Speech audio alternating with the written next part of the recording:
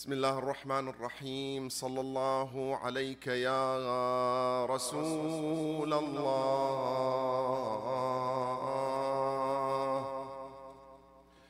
صلى الله عليك وعلى أهل بيتك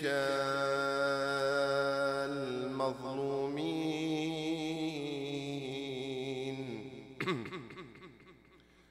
صلى الله عليك يا مولاي وابن مولاي، يا أبا عبد الله، يا رحمة الله الواسعة، ويا باب نجاة الأمة، يا مظلوم يا غريب كربلاء. ما خاب من تمسك بكم أمنا، والله من لجأ إليكم. يا ليتنا سيدي كنا معكم فنفوز فوزا عظيما. بر محمد وآل محمد صلوات.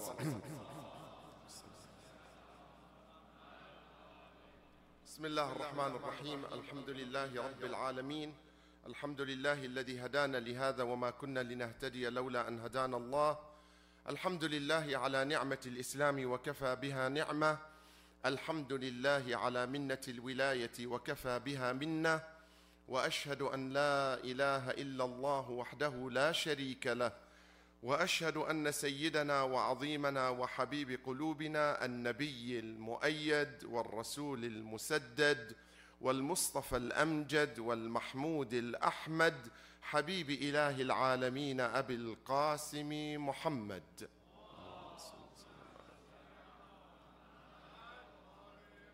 صلوات الله وسلامه عليه وعلى أهل بيته الطيبين الطاهرين سفن النجاة الأعلام، من ركب سفينتهم نجا ومن تخلف عنها هلك وغرق. ثم أما بعد. Respected elders, scholars, brothers and sisters, Assalamu alaikum jami'an wa rahmatullahi wa barakatuh. Before I start or commence my talk for tonight, just one humble request. Wallah, from the bottom of my heart, I'm asking for this humble request. When I'm being introduced, please don't stand up when I come to the podium. There is no need. I know it's out of respect. I know it's coming from your hearts, and I really appreciate that, but please just remain seated and be comfortable. Inshallah, we are all here to serve the one cause, and that is the cause of Allah and Ahlul Bayt salawatullah wa salamu alayhim ajma'in. Sallu ala Muhammad wa ali Muhammad.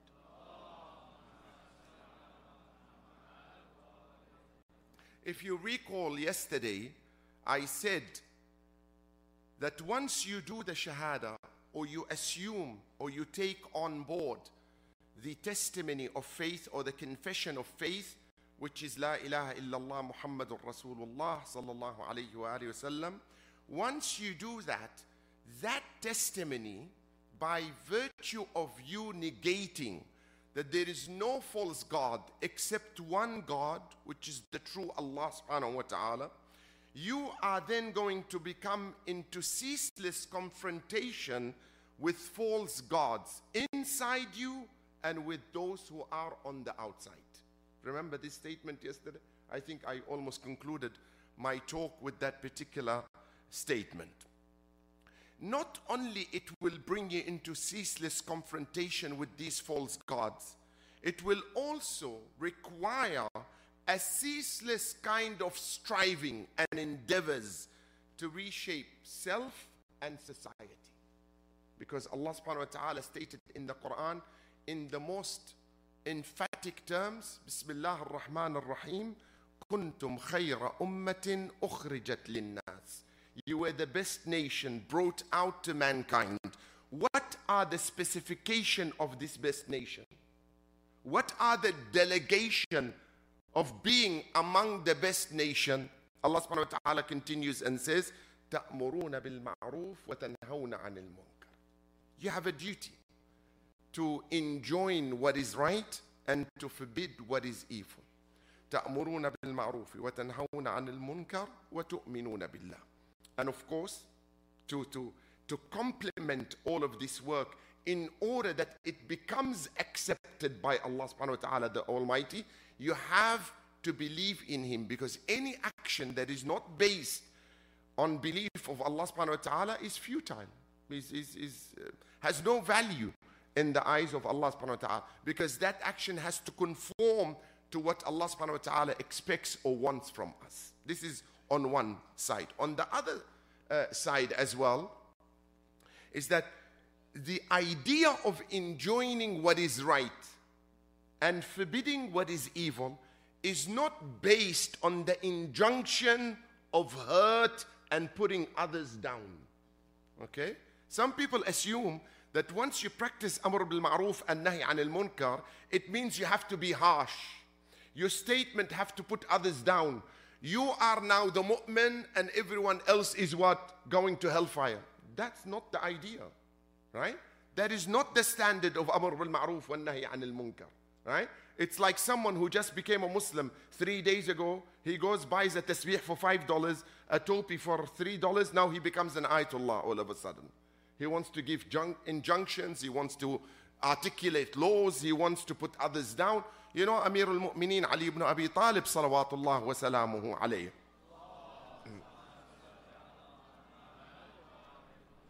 Either I am having hearing problems today, or your salawat is so mellow that no one can hear them. So with the loudest of your salawat or voices, sallu ala Muhammad wa ali Muhammad.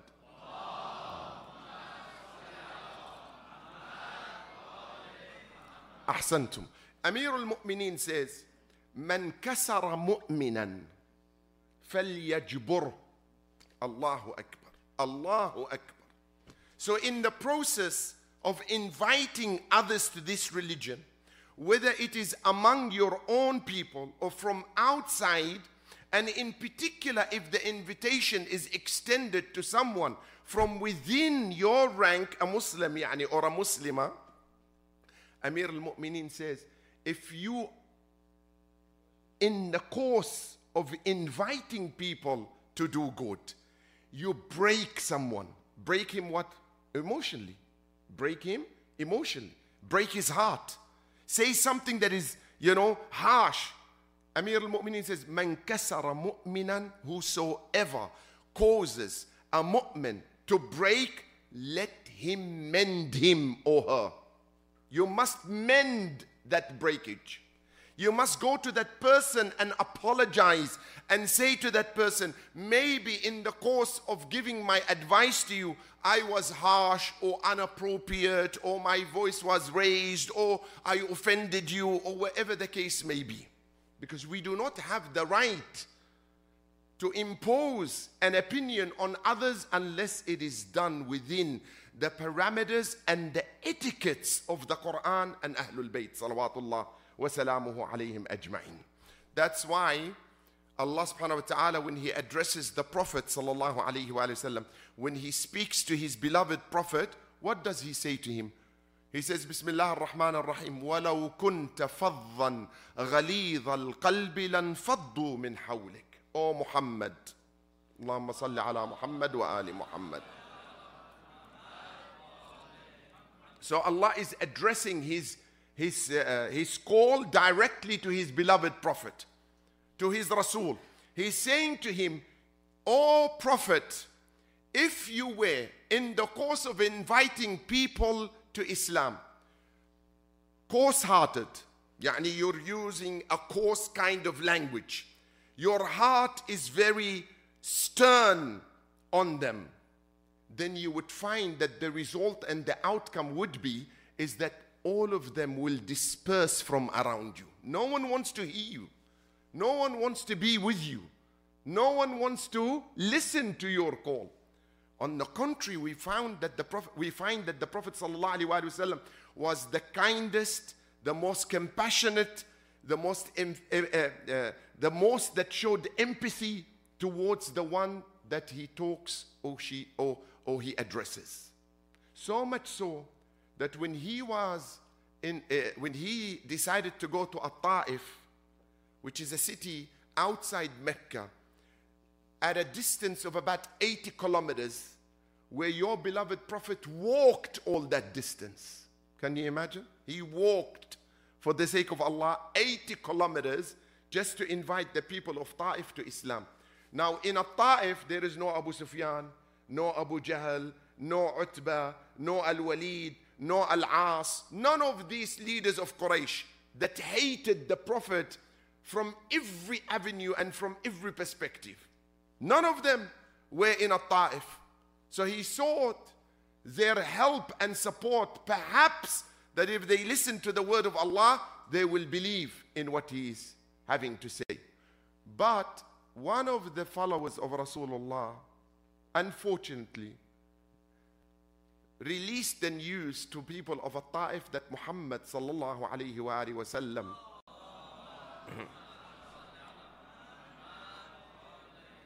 was coming to visit At-Ta'if, so they prepared themselves in order to give him the worst reception a person can ever conceive, to the extent that they lured their children to stone and belt the Prophet sallallahu alaihi wasallam when he entered the city of Ta'if.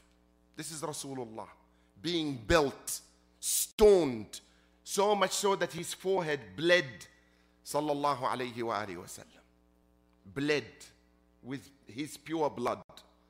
When that happened, the Prophet reverted, the Prophet went back, and he took a rescue under a tree.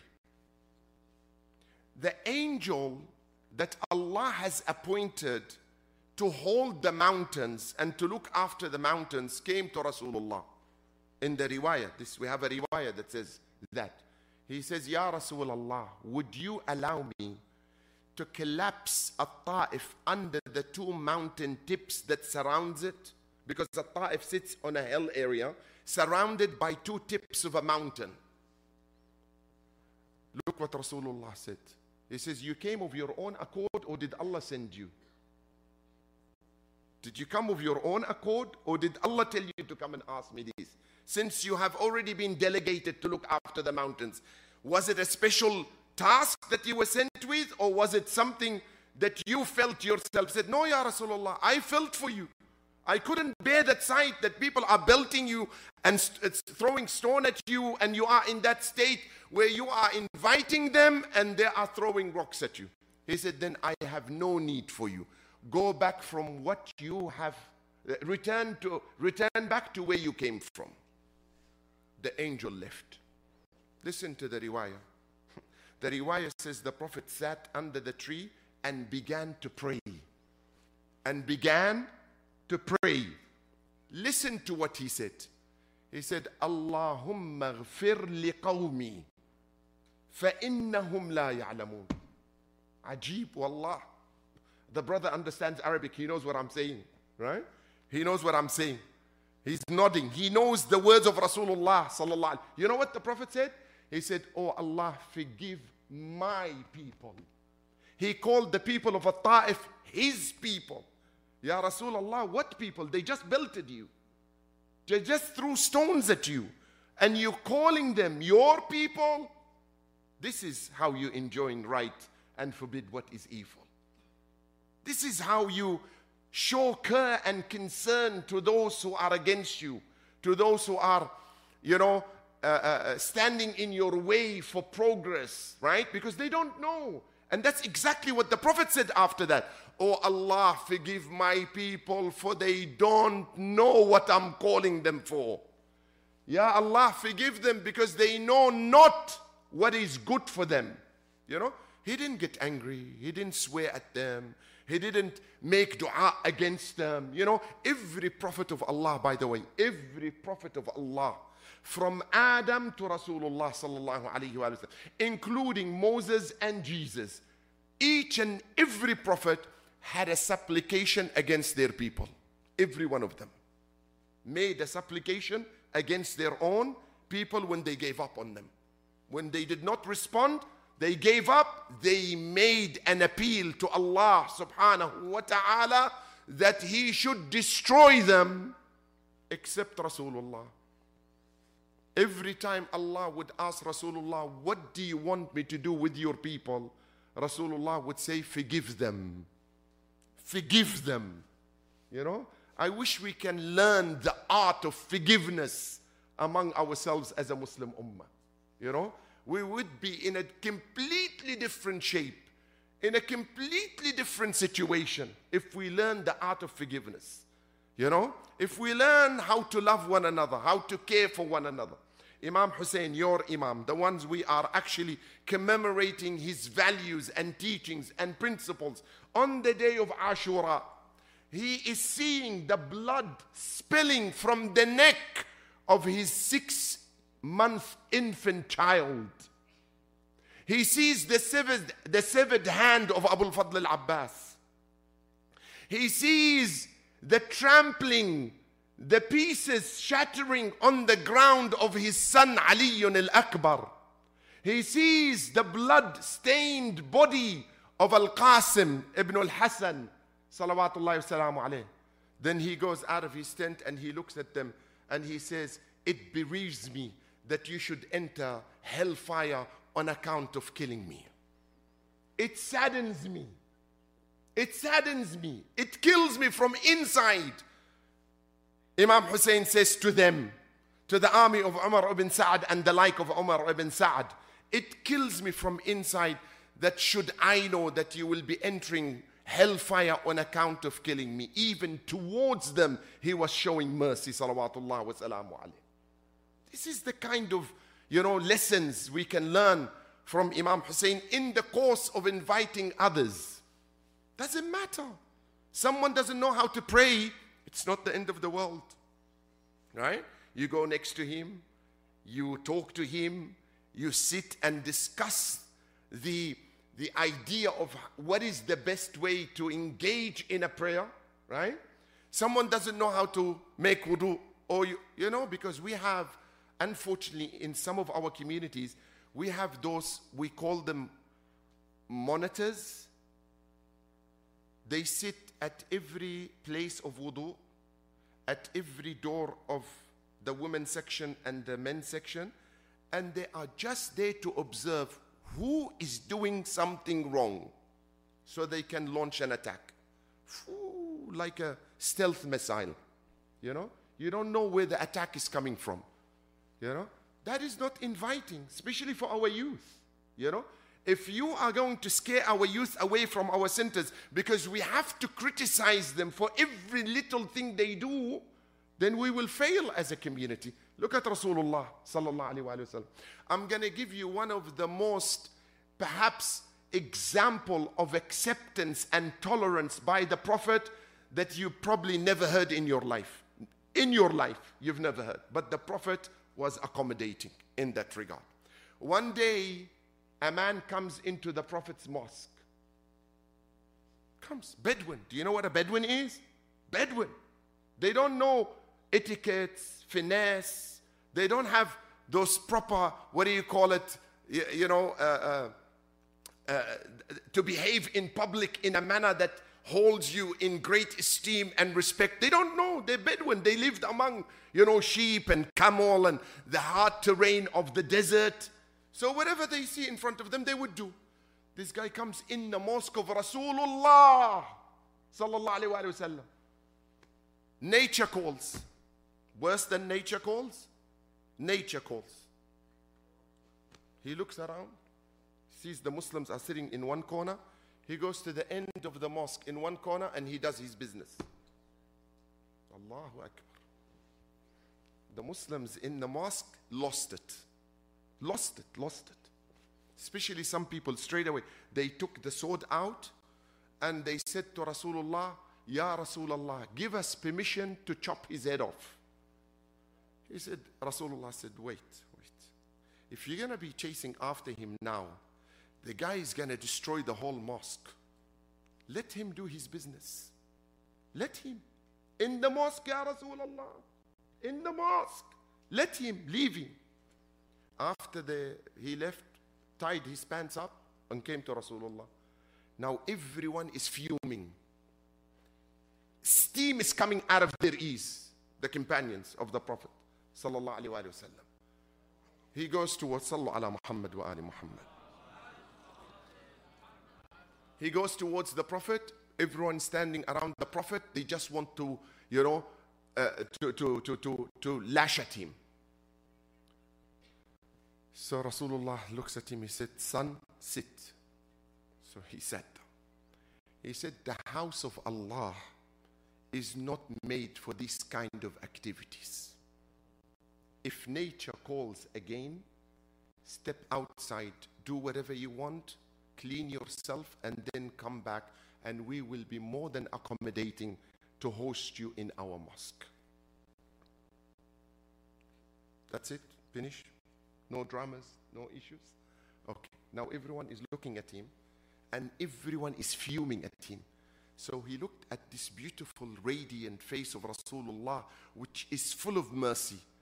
And then he turns towards the Qibla, puts his hand up, and he says, "Ya Allah, forgive me and forgive Muhammad, and don't include anyone else with us." Rasulullah laughs, not smile. He laughed. In the riwayah it says, he laughed until his back bent.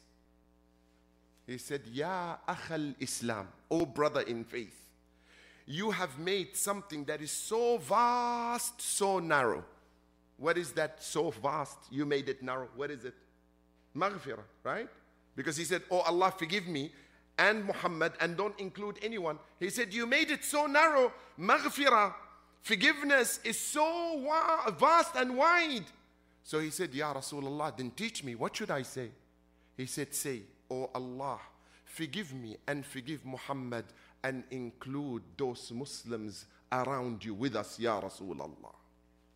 This is akhlaq. This is mannerism. This is how we grow as a community. This is how we create that kind of love, attachment, community unity, social cohesion. The love for our children to be at the mosque day and night, because now they realize, because of the way they are being treated, they can call this mosque home, because it becomes their own physical identity that they are proud to be part of. And they will serve it with everything they have, because they feel welcomed, right?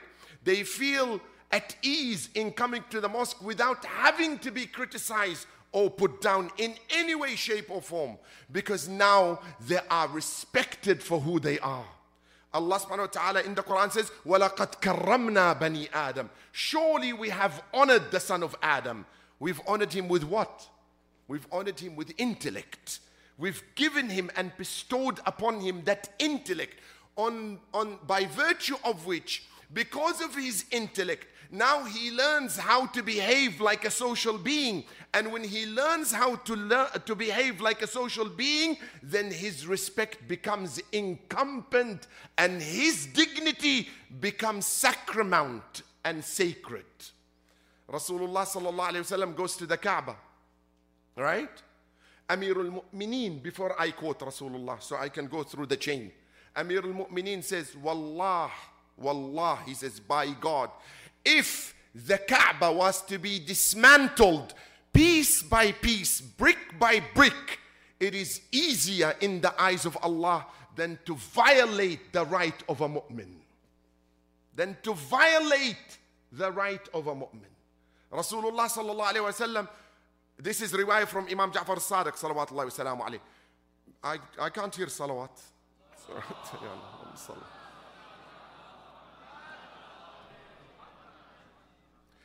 He says, my grandfather Rasulullah sallallahu alayhi wa sallam said that when he went to the Kaaba, he looked at the Kaaba and he said, Wallah, walladhi ba'atha Muhammadan bilhaq, inni la'a'lamu hurmataki 'inda Allah. He's looking at the Kaaba and he's saying, by God, I know how sacred you are and how much you are sanctified in the eyes of Allah. Ba'at Kaaba, we're talking about the Qibla of the Muslimin, one of the most holiest places on the face of this earth. You know, we all pray towards that Qibla. Sallu ala Muhammad wa ali Muhammad.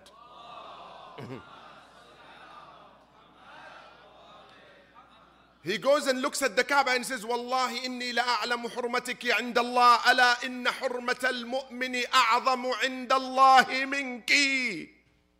He says, by Allah, I know how sacred you are in the eyes of Allah. But by Allah, the sacredness and the sanctity of a mu'min in the eyes of Allah is greater than you. Greater than the Kaaba. Huh? This mu'min to be violated, his right be usurped, be killed unjustly, hurt on account of false enjoining of what we perceive as something good or something bad, right? What we perceive as something good and something bad. It's not accepted in the eyes of Allah whatsoever. You know, in order to honor that sanctity of a mu'min, which was represented in none other than the person of Imam Hussein salawatullahi wa salamu alayhi, in the plains of Karbala, we are told the story of Sa'id ibn Abdullah al-Hanafi. Allahu Akbar, one of the great companions of Imam Hussein salawatullahi wa salamu alayhi. This guy, his love for Imam Hussein salamullah alayhi can be described as if he melted himself in Imam Hussein out of love to Imam Hussein. He comes to Imam Hussein, as I mentioned 2 days or 2 nights earlier. He says, Ya ibn Rasulillah, it's time for Salah. So he said, Ya dhakarta as-salah ja'alaka Allah min al-musallin, or someone else. Now, Imam asks for respite so he can pray. He starts to pray. You know, this should bring us back to the idea that one of the mission of Imam Hussein that he died for is the preservation of the body of Salah, right? That we should not compromise on Salah. And you know, I have a simple formula for our brothers, my youth. One thing you need to understand, I love to work with the youth. I just turned whatever number of years, because you know, age is just a number. It's not something. I just turned 59 on the 18th of 7, 59 years. But I have a heart of a 15 years old. Okay. I sit with a 15, with an 18, with a 19, of course, with all due respect to my elders. Right? I relate to the youngsters, I can't relate to the elders. You know, probably when I die, I tell them right on my grave, I died at the age of 15. Right? Even if I was 80. Right? That's me. That's how I feel. We need to be, you know, always acting as young. And I will give you a risala on the authority of someone from the companions of Imam al-Rida salamullah alayh. But later, not now. So this man, Sa'id ibn Abdullah al-Hanafi, he's observing his Imam in prayer. All of a sudden, he observes all the arrows are being shot from the camp of Umar ibn Sa'd towards who? Al-Imam al-Hussein. So he goes in front of Imam Hussein and he shields Imam Hussein with his body. Every arrow from every angle, this person is receiving with his chest, open chest, standing, protecting his Imam, salawatullahi wasalam. By the time the Imam finished his prayer, this Sa'id ibn Abdullah al-Hanafi could not stand on his feet. He was actually holding his sword and trying to lean on his sword in order to sustain the pain from all these arrows that were coming his way in order to protect his Imam. Salawatullah wa salamu alayh. Do we at least protect our Imam with one word? With one statement? This guy is receiving all the arrows in his way, in his chest, in his legs, in his shoulders. By the time the Imam finishes, he collapses. He goes to the ground, and now his head is almost in the lap of Imam Hussein. Listen to what he says. He's drenched with blood. He has no place on his body. They describe him as an echidna. You know that, animal that has those prickles, and it's like that. His body is like that. He is almost in the lap of Imam Hussein, he says, Assalamu alayka ya Aba Abdullah. Hal wafayt? Have I satisfied your duty by me in defending you and your cause? These are the companions of Imam Hussein salawatullahi wasalam.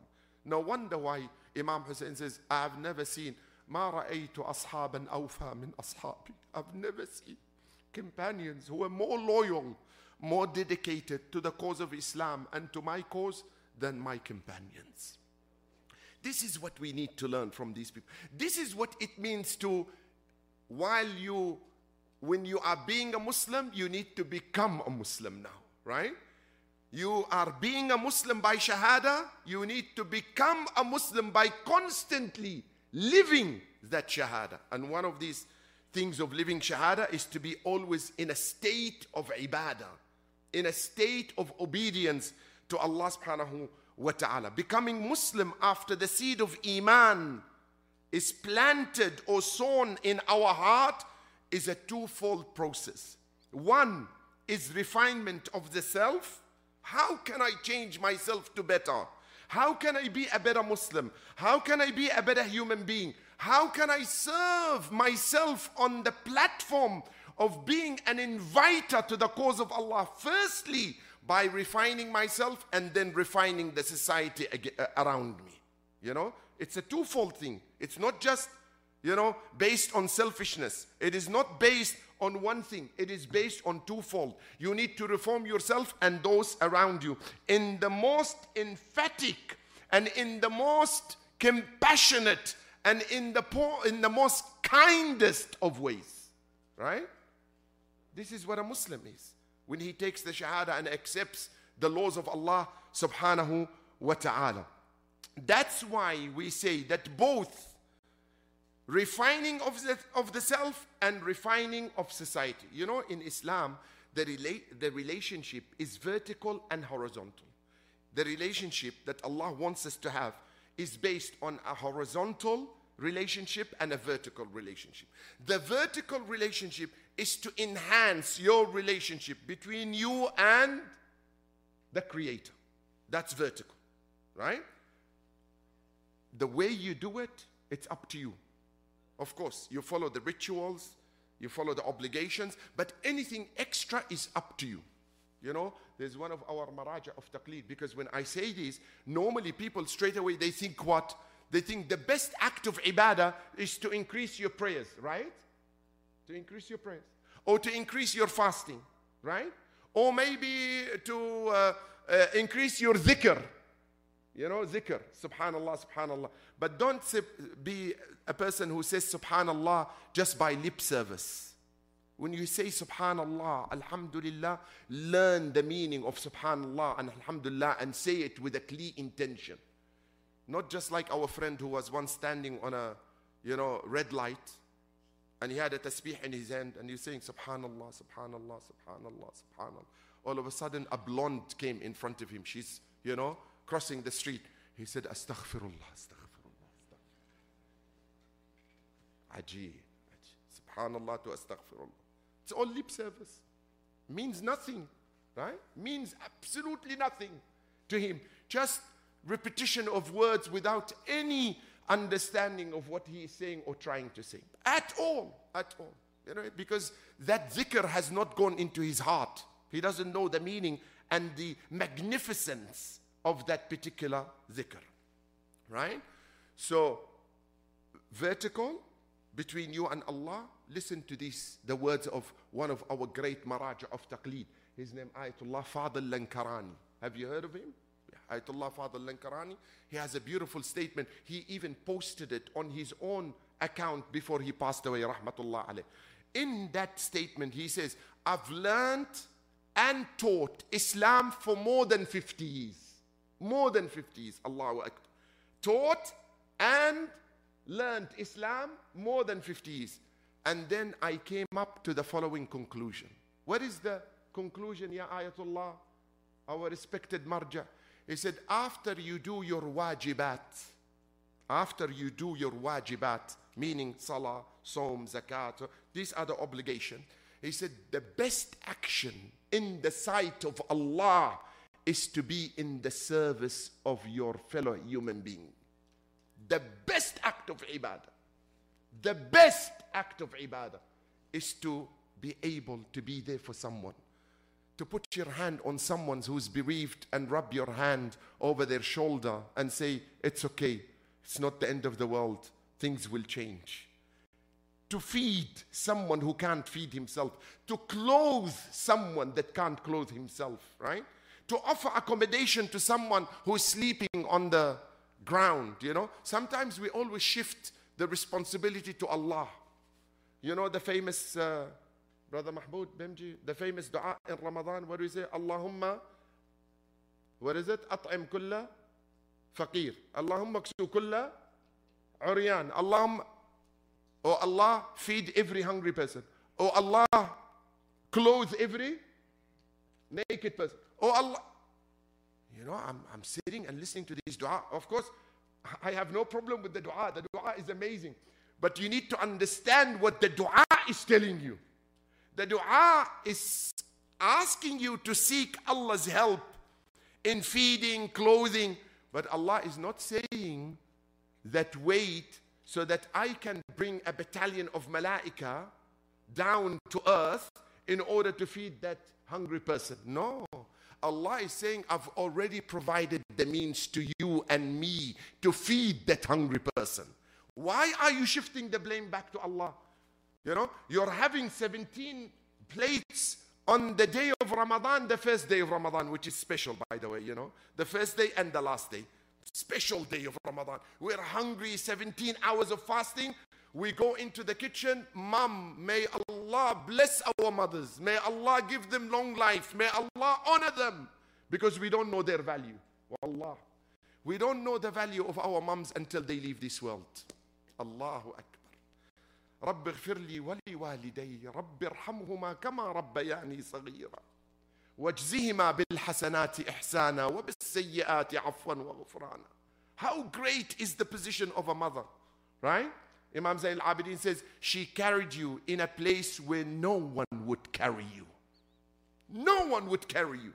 If I pay you $1 million and I say, hold me here on your stomach for 9 months, when you sleep, when you wake up, when you go to the bathroom, when you cook, when you walk, and you are sitting on top of my stomach, for $1 million, for 9 months, you would not do it for 2 hours.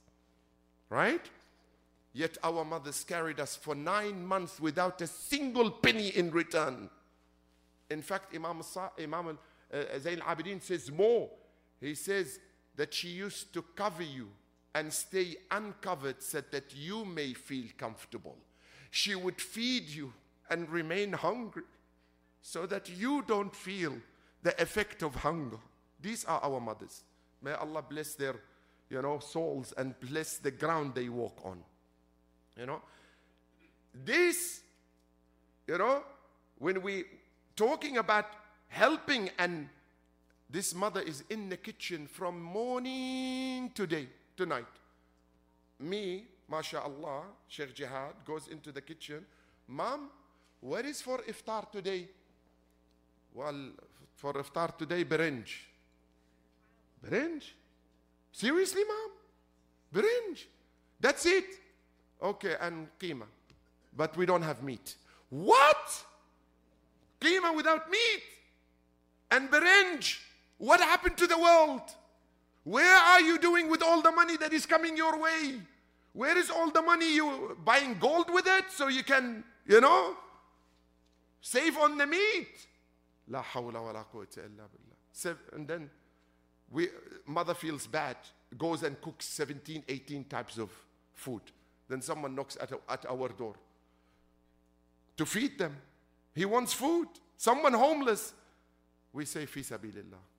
We raise our hand. Allahumma at'am kulla ja'i'. Ya Allah, you feed them. Like you have 17 plates.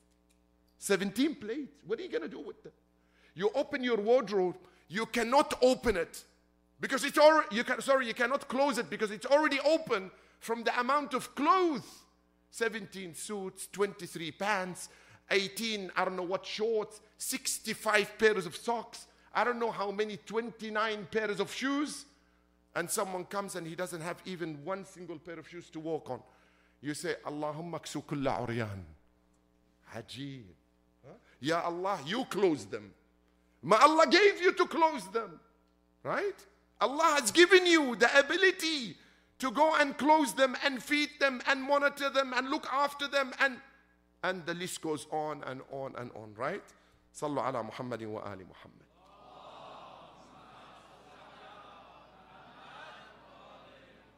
When we want to summon others to this faith, that summoning call is not simply a passive call. It's an active, dynamic process and a movement in its entirety. كونوا لنا دعاة بغير ألسنتكم. Imam al-Rida says, preach our way with a methodology where you do not have to resort to the use of your tongue. So how do we call to your way, Yabna Rasulillah? How do we invite people to Islam? I'll tell you how to invite people to Islam. Put Islam into action. When people are swearing, don't swear. When people are lying, don't lie. When people are taking bribe, don't take bribe. When people don't help the oppressed, you help the oppressed. Don't be indoctrinated into something that is wrong. Whatever they tell you, you must do. No, you have to stand for the truth. If Imam Hussein did not stand for the truth, by Allah, neither you or me would remain Muslim. There will be no Islam. On the face of this earth, it would have been gone. You know? But he had to take a stand in order to stop the evil of his time. So that when he, in the course of time, when he laid down on the plains of Karbala dead alongside his companions, at face value he lost the battle. But when the dust settled and all these bodies were stained with the blood for one cause and one cause only, to save the body of Islam, to save the corpus of Islam, you could then see clearly where right stands and where wrong stands. Immediately you will be able to observe that. Immediately you would appreciate Abi Abdullah al-Hussein salawatullahi wa salamu alayhi, and you would say, what an amazing human being that he gave his blood, and on the course or on the virtue of giving and spilling his blood, millions of people were revived on account of his blood. Salawatullahi wa salamu alayhi. He breathed life into the dead bodies of the so-called living at that time, and for ages to come after him and generations to come after him, right? Don't think it's late, brothers. It's never late to connect with Allah subhanahu wa ta'ala. There's always the opportunity to come back. Don't give up on Allah. Don't lose hope, because Allah subhanahu wa ta'ala in the Quran says, وَلَا يَيْأَسْ مِنْ رَوْحِ اللَّهِ إِلَّا الْقَوْمُ الْكَافِرُونَ. Only those who don't believe in Allah are the ones who feel in desperation. A mu'min does not feel in desperation, does not lose his hope. Why? Because you are dealing with Allah, the most merciful, the most compassionate creator you can ever relate to. So much so that Allah subhanahu wa ta'ala started every single chapter in the Quran with what? You tell me. With what? Bismillah al-Qawiyyu al-Azim. Did he say that? Bismillah, the subduer, the controller. Did he say that? But these are part of his 99 names, right? Part of his 99 names. 113 times each and every chapter in the Quran started with what? But that's not enough to Allah, because he had to make them 114, right? But we have a problem with Surah At-Tawbah. It doesn't start with Bismillah ar-Rahman ar-Rahim, right? Then Allah puts Bismillah ar-Rahman ar-Rahim twice in another surah. In Surah An-Naml, at the beginning and in the middle. وَإِنَّهُ مِن سُلَيْمَانَ وَإِنَّهُ Bismillah ar-Rahman ar-Rahim. 114 are complete now. It's like Allah is telling you, I am the merciful. Relate to me on the basis of my mercy, not on the basis of any of other names. Just on the basis of that name. And then he says, you want to learn my attributes? You want to invite? You want to learn the art of inviting? Listen to what Allah says. Surah Rahman. First ayah. Bismillah ar-Rahman ar-Rahim. Ar-Rahman. Ajib, the words of Allah. Wallah, they're amazing. He starts with Bismillah ar-Rahman ar-Rahim, and then he says what? The merciful. In the name of God, the merciful. The most merciful, the merciful. Ajib. Right? Ajib. By the way, don't make the mistake of interpreting Bismillah ar-Rahman ar-Rahim as in the name of Allah, the merciful, the beneficent. What beneficent? Well, what is the meaning of beneficent? Have you ever seen anyone telling his neighbor, good morning, I wish you beneficence? What is beneficence? You know, what's this nonsense? Bismillah ar-Rahman ar-Rahim, in the name of God, the merciful, the most merciful. And then he says, the merciful. So the merciful is doing what? Listen to the surah. Ar-Rahmanu allama al-Quran. The merciful taught what? The Quran. So what is Allah is telling us? If you want to teach, be what? Be what? Be merciful. Don't teach with a stick. Don't teach with that, you know, that slipper which has 6-pack on the back. Maybe, you know, if you lived in Afghanistan or in Lebanon or in Iraq, there is a special kind of slipper that our parents used to use. It had 6-pack on the back. That slipper can penetrate and go around any room in the house. It will get you wherever you are. You know what I'm talking about, right? They'll throw it in such a way with the help of Allah, even if you were in room number 6, you will find it flying over your head like a stealth method. You don't know where it came from. Allahu Akbar. And our mothers, may Allah bless them, and our fathers were so accurate. Straight away in your head, in your ear, in the back of your, you know. We didn't know. We just accepted. Whatever it is, Allah is saying, Ar-Rahman, Allama al-Quran. Sit with your children, talk to them, have a dialogue. Say, you know, let us have this approach with our children. I don't have much time. Let us have this approach with our children where we tell them, and I am telling you this, brothers, wallah, it's the best methodology, that if you really want the trust of your children, and for your children not to go and talk to any Tom, Dick and Harry out there, which don't know a thing about life, and they will give them the worst advice in their life, make sure that you become the best friend of your children.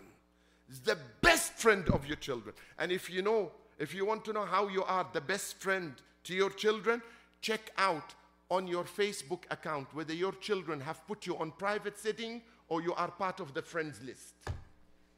Right? Yeah, make sure. See, are you on private setting? If you are on private setting, forget it, bro. Forget it. They don't even trust you. They don't even know you. No? They'd rather have someone from outside to trust. And that's when the problem happens. We need to be there for our children. They are our best investment.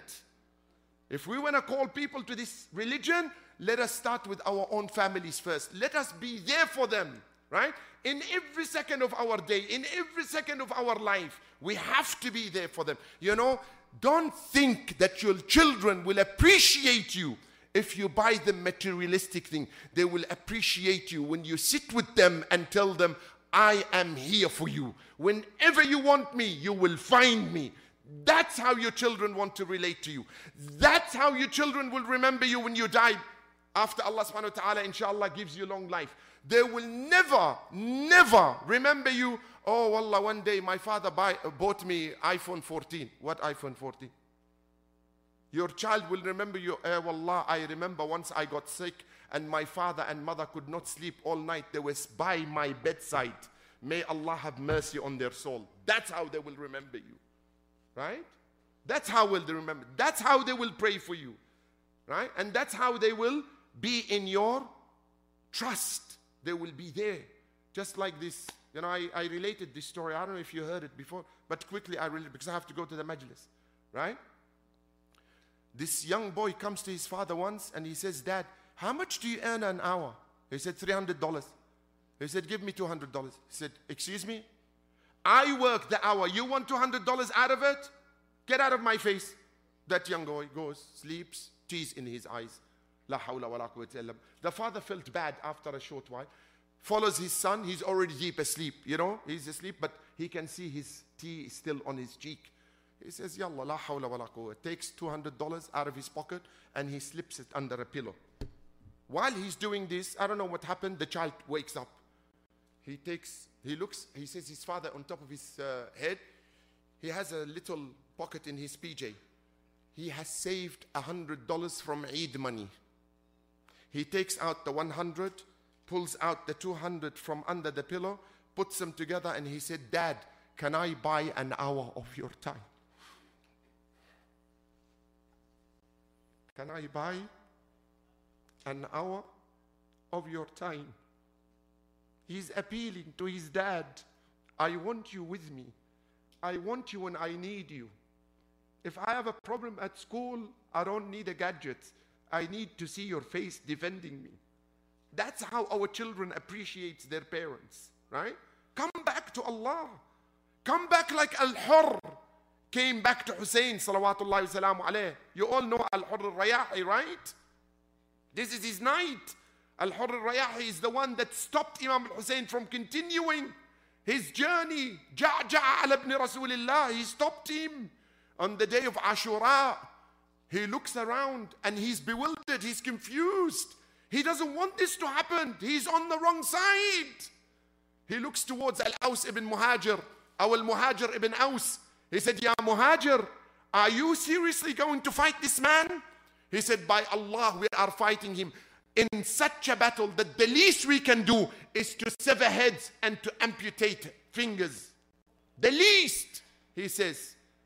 Slowly, that Al-Muhajir ibn Aws, he said, I looked at Al-Hurr, and Al-Hurr is one of the most fearsome warriors of the Kufans. He was a fearsome warrior. He's not scared of anything. All of a sudden, I'm looking at Al-Hurr. You know, brothers, brothers, if you can get up and move a little bit forward. I think Uncle wants to invite them forward, or the time is over. Okay, I'll finish. 2 minutes. Hajj, 2 minutes? I'll finish. 2 minutes. Sallu ala Muhammad wa ali Muhammad. He says, he looks at him, he says, what is happening to you? I've never seen you in that way. Anyway, to cut the story short, he comes and draws closer to the Imam. He's riding on his horse and he's wanting to go quickly towards the Imam. He reaches the Imam. Assalamu alayka ya Aba Abdullah. Look what he says to him. Ya Aba Abdullah, Ali min tawbah. Would Allah accept my repentance? Would Allah accept my repentance? Imam Hussein says, Yatubullah alayka in tubta ya Hur.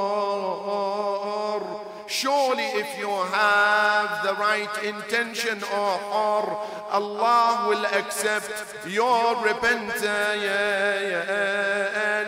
Then Imam Hussein said, come down of your horse. Hur says, no, I'm better a warrior for you, O Imam, that I am a horseman.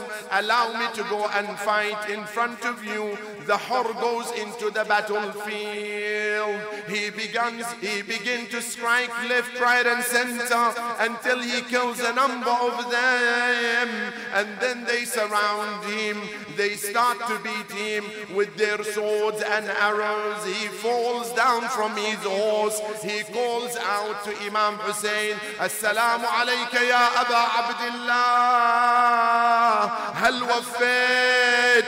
Have I satisfied you, ya ibn Rasulillah? Imam Hussein rushes to him, finds him dying on the plains of Karbala. He takes his head and he rubs the sand and the dust from his eyes, and he says, surely, O Hur, you are indeed as free as your mother has named you. إنا لله وإنا إليه راجعون وسيعلم الذين ظلموا أي منقلب ينقلبون. 5 times.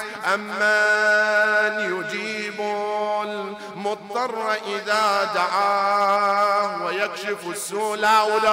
أمن يجيب المضطر المضطر إذا دعاه ويكشف السوء أمن يجيب المضطر إذا دعاه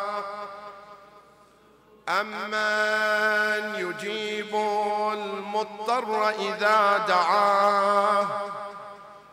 The loudest and the last one. أمن المضطر إذا دعاه ويكشف السوء. بحق محمد وآل محمد وبحرمة الفاتحة مع الصلوات.